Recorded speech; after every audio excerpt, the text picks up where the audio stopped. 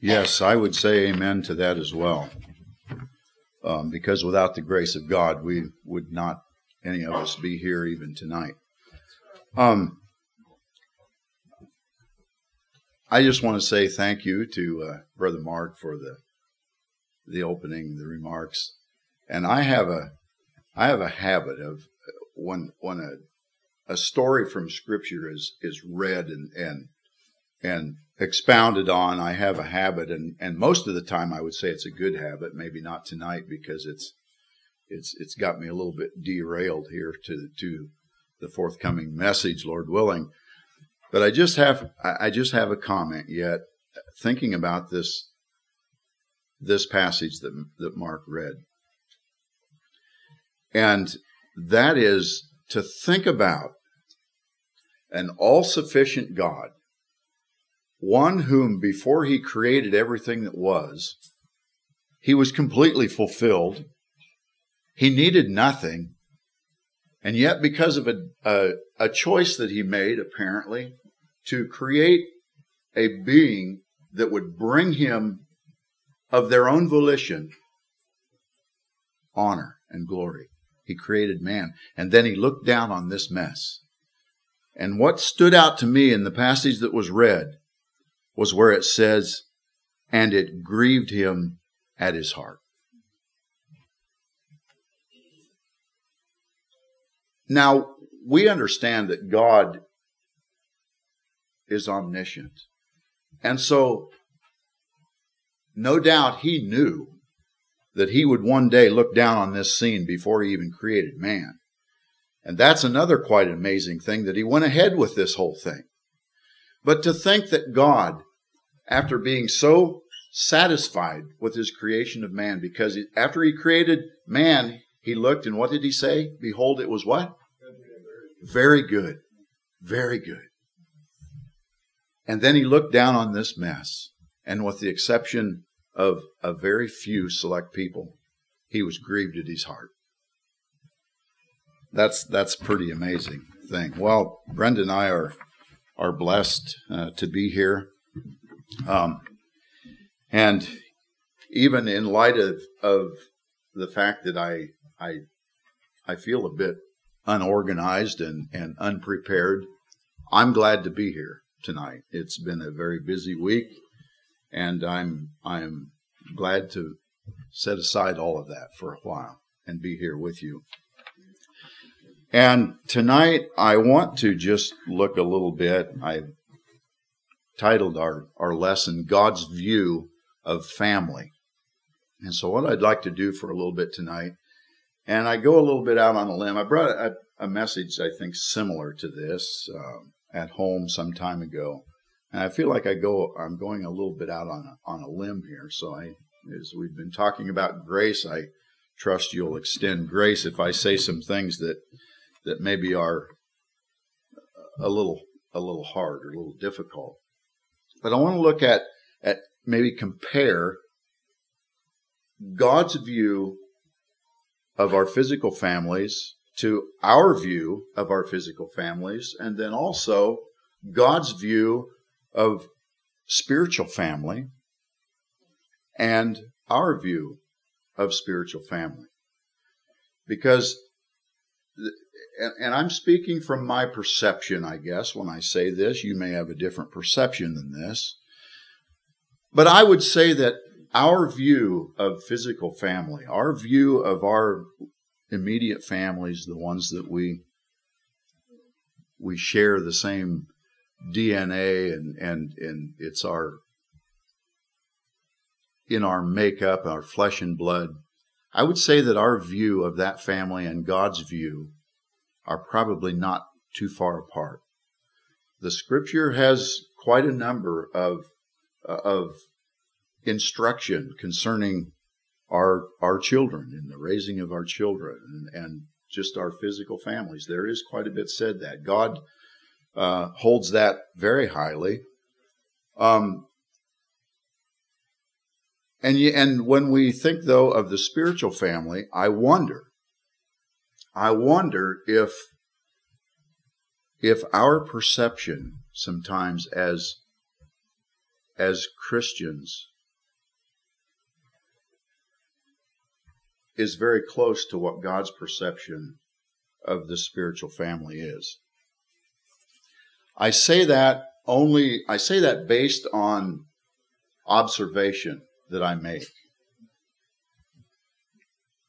And in the world of Christianity at large, and I would even include conservative Christians, and I would even include believers in our own circles, that it would seem to me that maybe we have placed less value on the spiritual family, the family of Christ, Christians, and what it means. And you see in the world around us, there's been a push in the last number of years that you hear a lot of the me and Jesus Christianity, and the thought that there's not so much value or importance in the collective or the corporate church family. I would argue that I believe that God places very high value and level of importance. And so maybe there's a little more of a space between our view of the Christian family and God's view of the Christian family than there is between how God looks upon our physical families. And so tonight, in some of the things that I want to share, please don't misunderstand me in the thought that I'm trying to lower the value or the level of importance of our flesh and blood physical families. I am not. What I'm really wanting us to do is not lose the value of our church families, of our fellowship. So maybe to begin with, as we've gathered here for a weekend of meetings, what is your view of meetings, or even beyond revival meetings or a weekend meeting such as this, regular church services? What is your view of those things? Is it just another routine formality to get through, and then we can get back to anniversaries, birthdays, and baseball? Or is your view of these times of gathering together as church family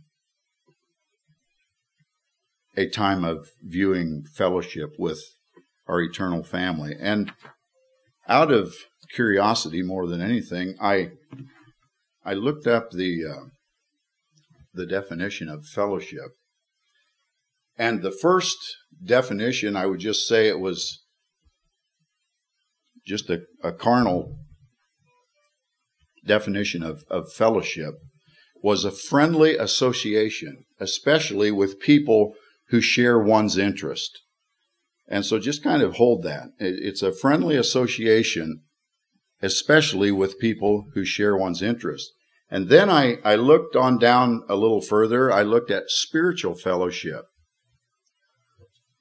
And it said this is fellowship that's created by the Holy Spirit, it's sustained by the Holy Spirit, and it's directed by the Holy Spirit. And it said, and this is what makes the fellowship of the Christian church unique. And I would just like to highlight that thought to us tonight as a very small part of the Church of Jesus Christ at large, but we are a part of something very unique. Yes, we are. And even as Mark shared about the decline of humanity back in the days of Noah, and I believe he also indicated that when we look at the statistics today, at least in America, we see a decline. And we do have the scripture that backs that. It says that when the end times comes, it will be much as it was when? In the days of Noah. And so this shouldn't surprise us, but we can, as we've been encouraged already, we can praise God that no matter how dark the world gets, there will always be a remnant. There was a remnant back in the days of Noah. And there'll be a remnant no matter how dark the world gets, because Jesus promised that the gates of hell would never annihilate the church of Christ. So this fellowship that we have the opportunity to meet together and share as family under the finished work of Christ, it's a unique thing. The other religions, the false religions around us that seem to have very strong influence and are very convincing, they don't share this unique fellowship of Christian believers. I'm going to take us now in Scripture to a story in the Bible that you may wonder, why in the world is he going there? But turn with me, if you will, to the book of Joshua, the 7th chapter. I looked at this story in another message entirely, and as it has stayed on my mind, I just want to pull a few thoughts from this story along the line that we're thinking tonight, thinking about God's view of family. And this, I guess, to me, and not to be negative or a downer tonight, but to me, this story in the 7th chapter of Joshua is probably one of the saddest stories in the Bible. And we don't want to finish there, but there's some things we're not necessarily going to talk about Achan himself. This is the story of the sin of Achan. But rather, some of the facts of this story that I want to look at as we think about the corporate church, the family of God. And so I want to read a part of this. I'm not going to read all of this chapter for the sake of time. But beginning at Joshua chapter 7, verse 1, I just want to read down through this story for a ways. I'm not sure how far we'll go. It begins here. We're reading from Joshua chapter 7, verse 1. But the children of Israel committed a trespass in the accursed thing.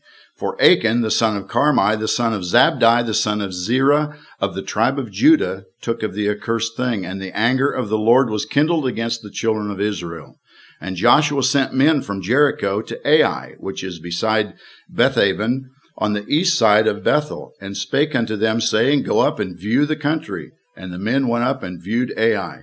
And they returned to Joshua and said unto him, Let not all the people go up, but let about 2,000 or 3,000 men go up and smite Ai, and make not all the people to labor thither, for they are but few.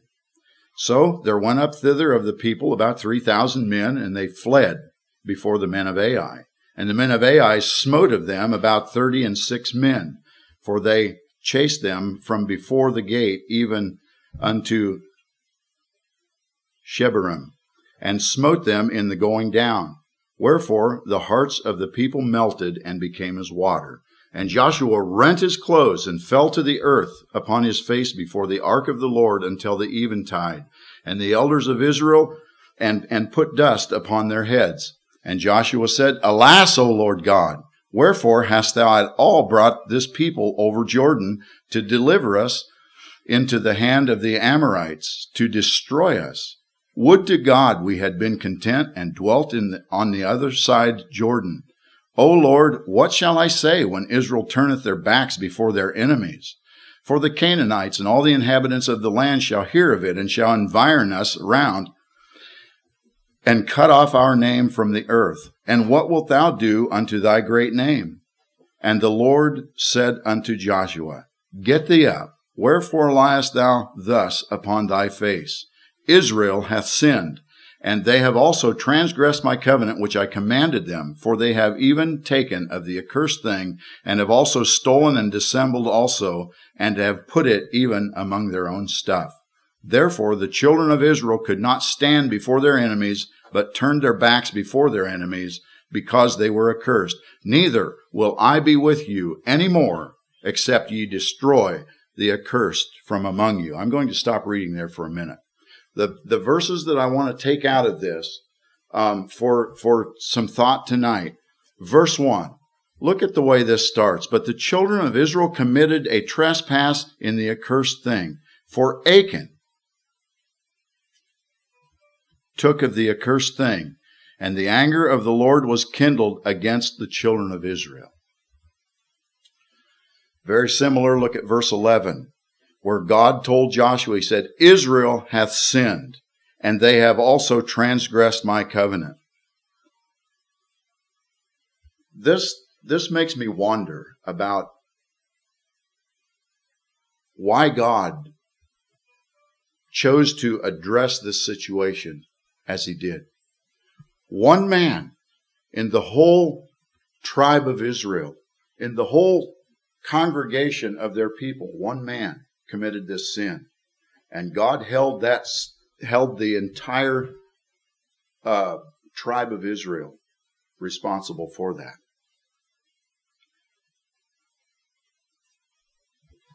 Why? You know, and I've wondered sometimes why God does some of the things that he does. And I know that God can, because he's God. Why he became so harsh with this instance, and why he chose to lay this sin upon the entire family of the Israelites, rather than to just single out Achan and deal with him individually.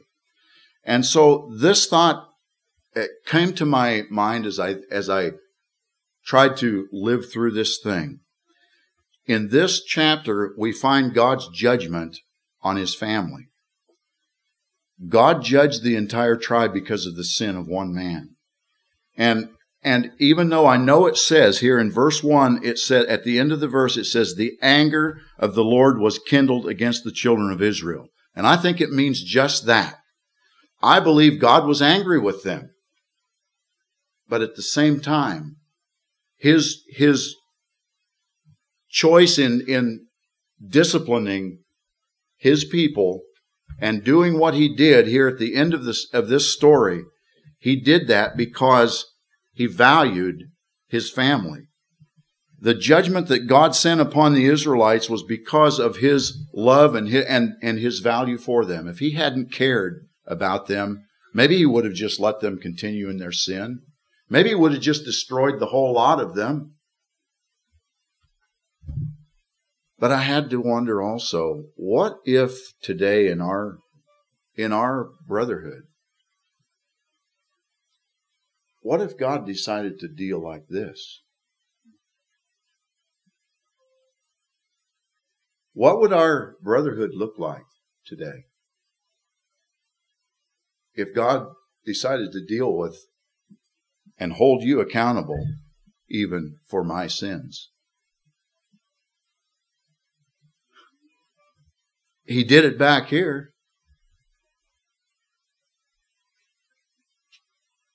I believe that God wanted to make a very vivid impact upon his people. I don't think that God wanted to do what he did to Achan and everything that he had. And I want to pick up and read a little more of this.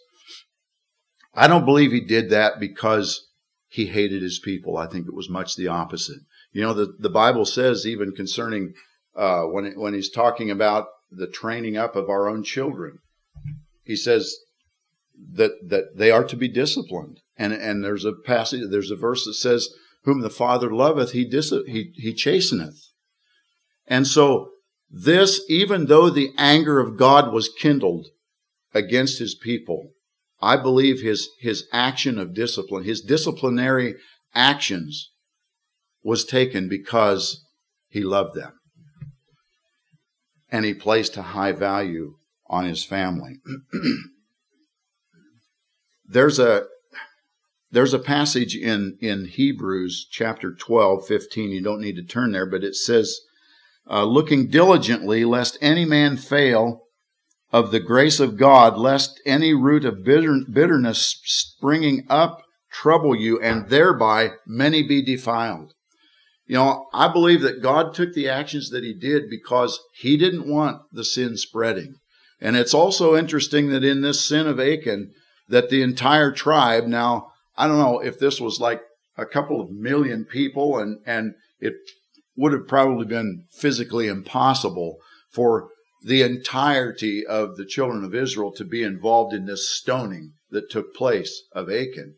But it says that they were all there, and maybe at least as many as could were there and witnessed that. And I had to think what that must have been like, because there's really nothing mentioned in Scripture about Achan.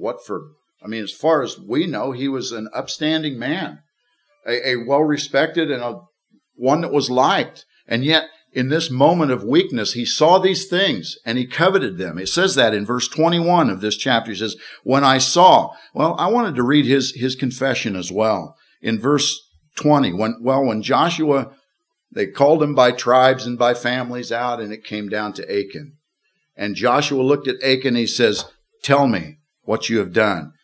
And Achan answered Joshua and said in verse 20, indeed, I have sinned against the Lord God of Israel, and thus have I done. And he said, when I saw among the spoils a goodly Babylonish garment, and 200 shekels of silver, and a wedge of gold of 50 shekels weight, then I coveted them, and took them, and behold, they are hid in the earth, in the midst of my tent, and the silver under it.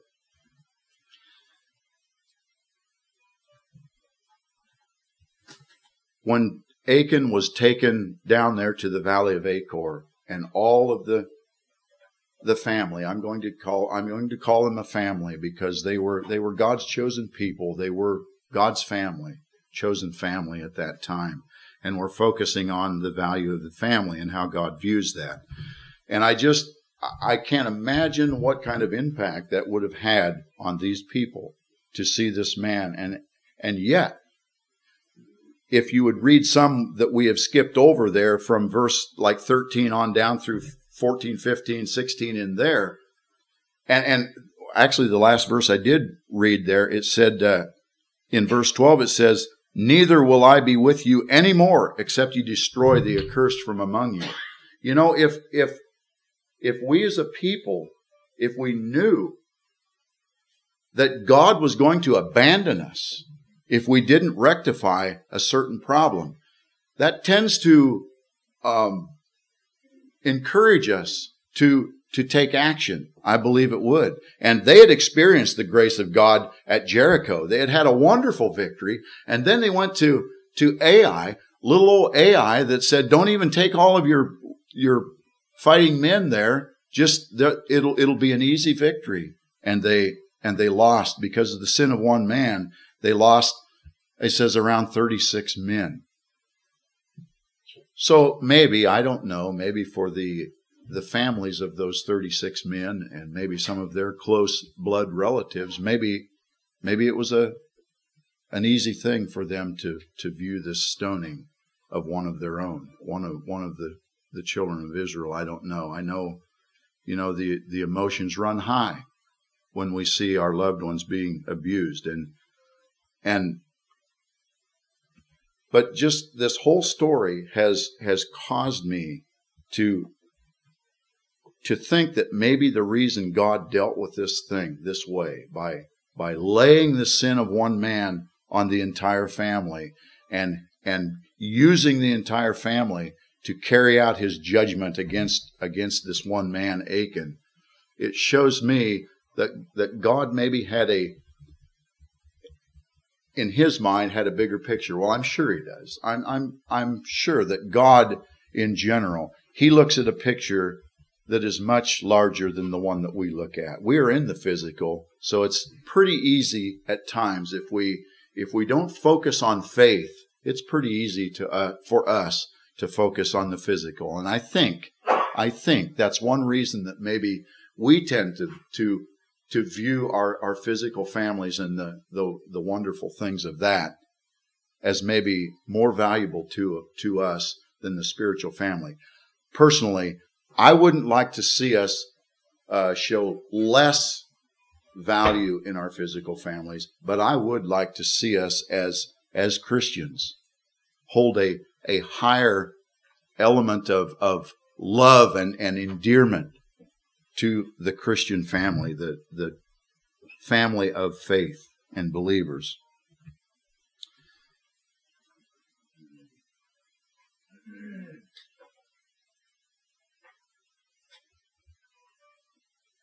I want to look at a little bit at a couple of verses in Galatians chapter 6.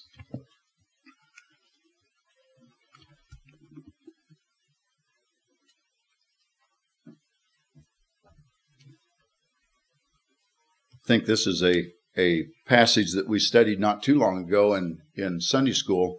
And we did have, in our class, we had a very interesting discussion on this. And I just want to look at the first 5 verses here of this chapter 6. It says, Brethren, if a man be overtaken in a fault, ye which are spiritual, restore such an one in the spirit of meekness, considering thyself, lest thou also be tempted. Bear ye one another's burdens, and so fulfill the law of Christ. For if a man think himself to be something when he is nothing, he deceiveth himself. But let every man prove his own work, and then shall he have rejoicing in himself alone, and not in another. For every man shall bear his own burden. And there was some discussion in that, how those 2 verses, first it says, bear ye one another's burden. And then in verse 5 it says, every man shall bear his own burden. I don't think it's contradictory to say that. I believe that there's a charge here in this first verse that we read about bearing one another's burdens. There's a charge there that we are a family, and we are our brother's keeper. We have a responsibility to, if we see one of the family struggling, that we don't go and tear him down even further, talk to our friends and such, but we're to come around and help bear their burden, help bring them to victory. And yet verse 5 makes it very clear that at the end of the day, you can't answer for my sins. I can't answer for yours. We stand before God to be in judgment for our own actions, whether they be good or whether they be evil. There's some verse to that effect as well. One of I mentioned responsibilities, and I believe it is a responsibility of ours as a part of the church family, is to care about and for each other. But it's more than a responsibility. I think it's a blessing. I think it's a wonderful thing to receive encouragement from someone who's not my wife or my son or my daughter, another brother in the church. It's a wonderful thing, really. And when we think about the value of the church,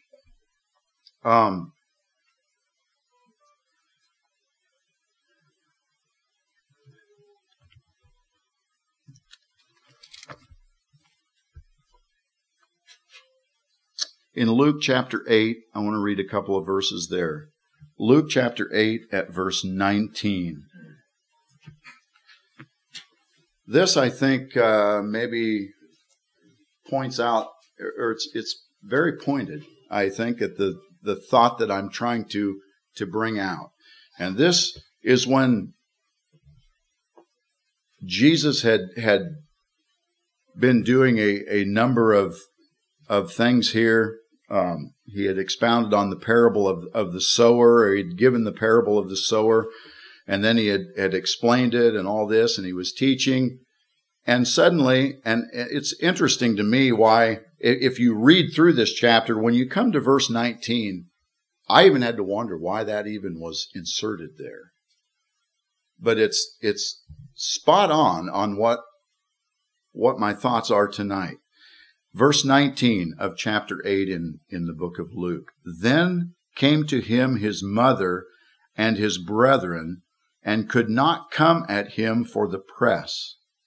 And it was told him, Jesus, by certain, which said, Thy mother and thy brethren stand without, desiring to see thee. And he answered and said unto them, My mother and my brethren are these which hear the word of God and do it. That can almost give us a little bit of a negative picture of our physical families, and I don't think it should. I really don't think it should. But think about what Jesus is saying there. I looked up a couple of commentaries on this passage. And so I just want to share with you what two commentators had to say concerning this passage. One was that no one is a child of God because of human parentage. And then he said, family ties are at best temporal, but spiritual ties are eternal. And as wonderful as our physical families are in this life, and I'm saying this with an only daughter that I have been extremely close to her entire life in the presence here. I hope I don't offend her in saying that, in sharing some of these things. And I don't believe I will. She knows me better than that. Another commentator said, the union between God and those who come to Christ will live when all other ties are sundered and will grow more intimate and delightful forever.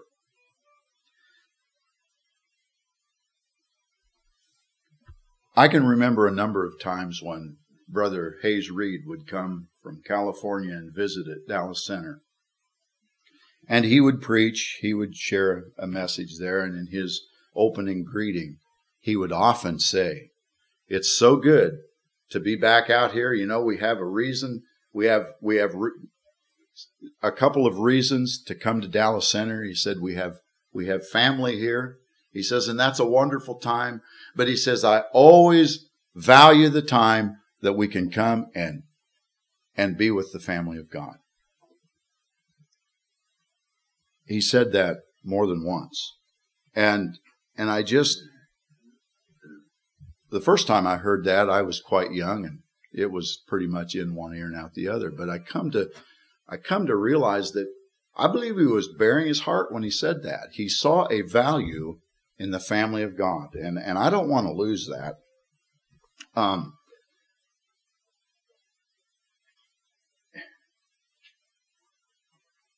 I don't know if our attendance and participation in spiritual gatherings, in church services, I don't know if our attendance to those things is a barometer for how much value we place in it or not. I don't want to make that judgment.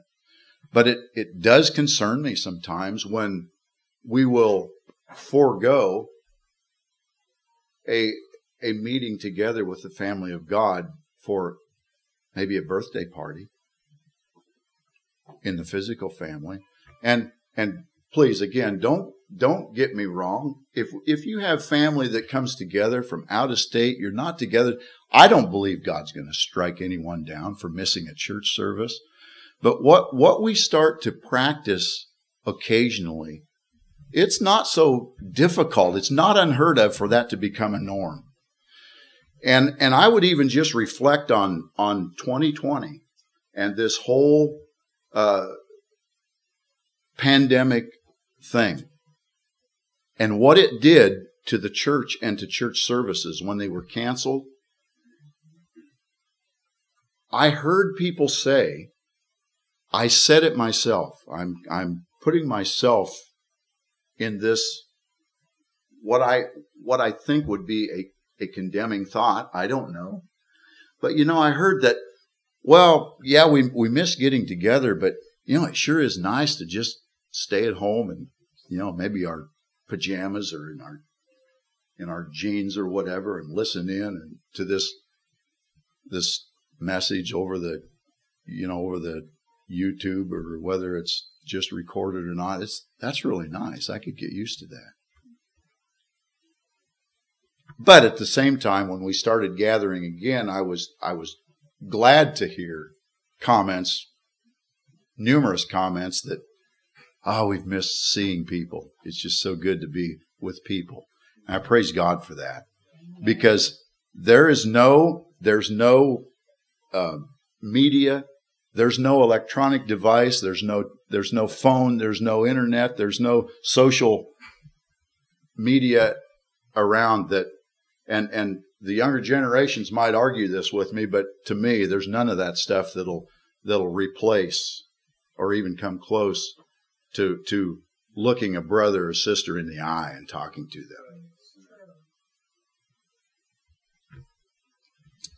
Well, we need to wrap up here. I want to at least touch on the prayer of Jesus that's found in the 17th chapter, I believe, of John. I'm going to turn to it. This is one of the most beautiful prayers, I believe, that was ever prayed, and who could pray it better than Jesus himself. This is a wonderful prayer, and he prayed this initially in the beginning of this chapter. I wonder if maybe he was speaking as he was praying to his Father in heaven, if maybe he wasn't addressing God on behalf of maybe his disciples or those that were around him closely, because of what he says later on. But a couple of verses that I want to highlight, beginning maybe at verse 9, the prayer of Jesus. He says, I pray for them. I pray not for the world, but for them which thou hast given me. For they are thine, and all mine are thine, and thine are mine, and I am glorified in them. And now I am no more in the world, but these are in the world, and I come to thee, Holy Father. Keep through thine own name those whom thou hast given me. Now listen to this. This is what Jesus prayed, that they may be one as we are. That's amazing. How are we doing? Well, let's keep going. I just want to turn back over verse 20. Let's start there. This is where, if we weren't included, you and I, if we weren't included in the first part of this prayer that we just read, this will convince us otherwise. Verse 20, neither pray I for these alone, but for them also which shall believe on me through their word, that they all may be one, as thou, Father, art in me, and I in thee, that they also may be one in us, that the world may believe that thou hast sent me. And the glory which thou gavest me, I have given them, that they may be one even as we are. I love that prayer. You know, does it sink into us that Christ prayed that you, Brother Wyan, Jonathan, people that are not blood related to me, you and I, through Christ, we can be one, even as Jesus and God were one. That's the way I interpret this prayer. And again, I ask you, how are we doing? As a family of God, how are we doing in that oneness? Why is it so easy sometimes to dig and tear and criticize? I don't see that as describing the oneness of the Father and the Son. How much do we value each other as spiritual family, as Christian family?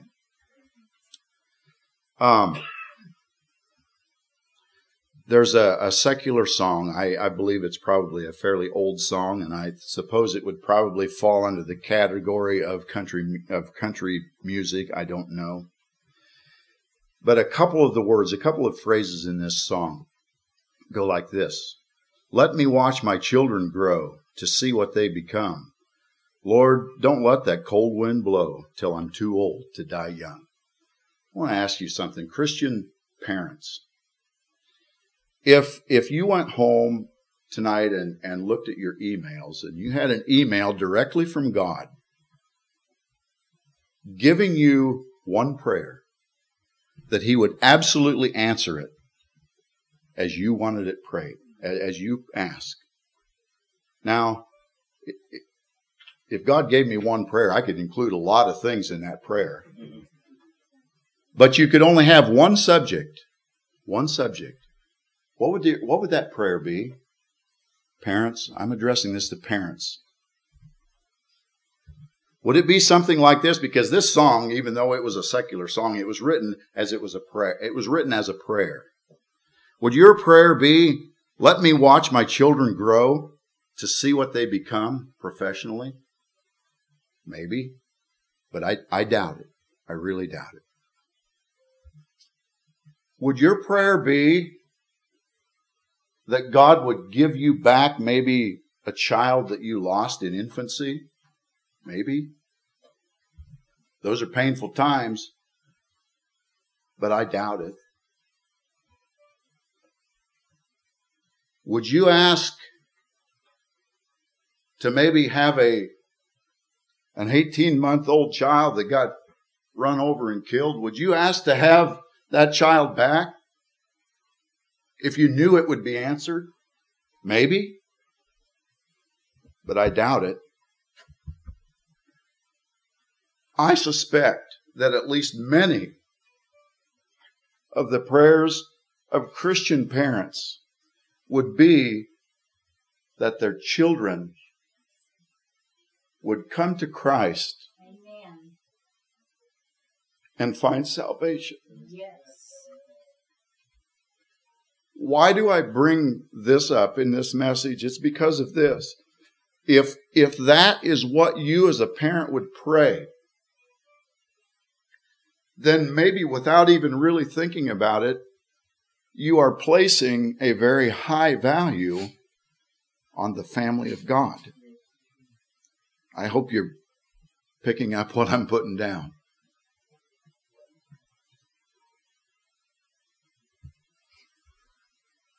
May God help us to have a high view of our church family, that it might help us to have sweeter fellowship in times like this. And we don't know, there may be a day coming that we're going to need each other as Christian family a lot more than we do today. We're pretty independent today and things are going pretty smooth. But there's areas of the world that's getting darker, and maybe we won't enjoy all of the self-sufficiency that we have today, and we might need each other more. I just encourage us to value each other. And even this weekend, let our fellowship, let our reason for being here be for Christian fellowship and not just a formality that we got to get through till Monday and then life can go on.